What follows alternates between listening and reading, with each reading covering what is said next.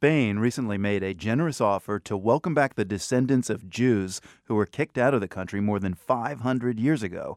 It promises fast-track naturalization and even immediate access to passports. But there is a hitch, as the World's Jerry Haddon explains.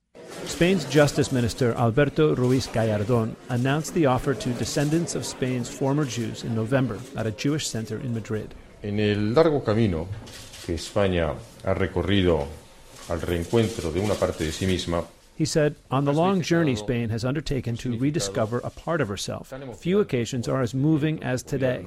The measure we're announcing will let anyone who can prove their Sephardic origins obtain Spanish nationality. In 1492, the Catholic kings Ferdinand and Isabella expelled the Jews from what is now modern-day Spain. Those who stayed were forced to convert to Catholicism. Some 200,000 chose to leave. More than 5 centuries later, very few have come back. Today in Spain, there are only some 40,000 Jews.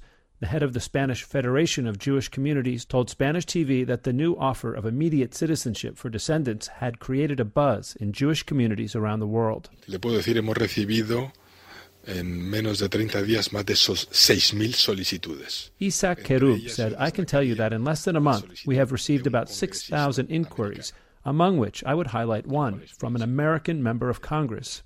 A spokeswoman for the Federation could not say who that congressman was, but one American who has looked into the possibility of becoming Spanish is Doreen Carvajal. Carvajal is a reporter with the New York Times in Paris. Some years ago, she learned she had Sephardic Jewish roots.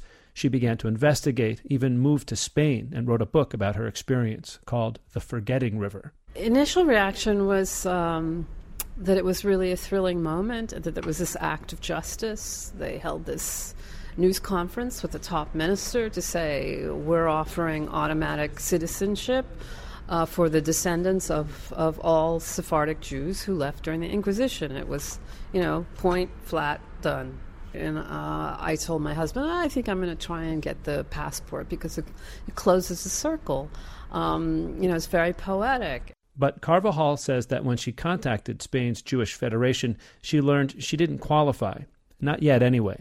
See, part of Carvajal's family was Sephardic Jew, but when they left Spain for Costa Rica, they converted to Catholicism, at least officially, out of fear of Spanish inquisitors.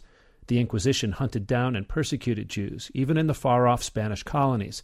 So Carvajal is technically a descendant of converts, or conversos. She's not a practicing Jew herself. She says she was told she'd have to convert to become Spanish. I felt like it was another act of being forced. And here were these people who were the descendants of the Newsom, the forced ones, being told, you have to do this, you have to be a certain religion. So what happens if you're a secular Jew? It was a bittersweet moment for me when I realized that there were a lot of clauses there and it really wasn't an automatic offer for everyone. Isaac Kerub, the president of Spain's Jewish Federation, did not respond to multiple requests for interviews, nor has Spain's Justice Ministry commented on why some descendants are excluded from the citizenship offer. Carvajal says she's been left to wonder whether Spain just wants to attract Jewish wealth from known Sephardic enclaves that have survived in places like Venezuela and Turkey. Maria Josep Estañol is an historian on Jews at the University of Barcelona.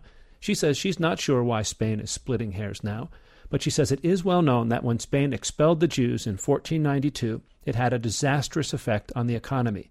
Many Iberian Jews were wealthy textile traders and jewelers and bankers. En el Imperio Otomano, el sultán Bayaceto se dice que... At the time of the Ottoman Empire, the Sultan was said to have commented that he couldn't understand why a great Spanish king like Ferdinand would go without the Jews, who were such a source of wealth, and just give them to him. The Sultan was very pleased to receive these Jewish families, who went on to enrich his empire. In theory, enticing them back now might give a boost to Spain's shrinking economy, although Estañol doubts many families would re-establish roots in Spain. Como estamos en una situación desastrosa, económicamente hablando, no creo... Given how disastrous things are here today, I'd advise against it.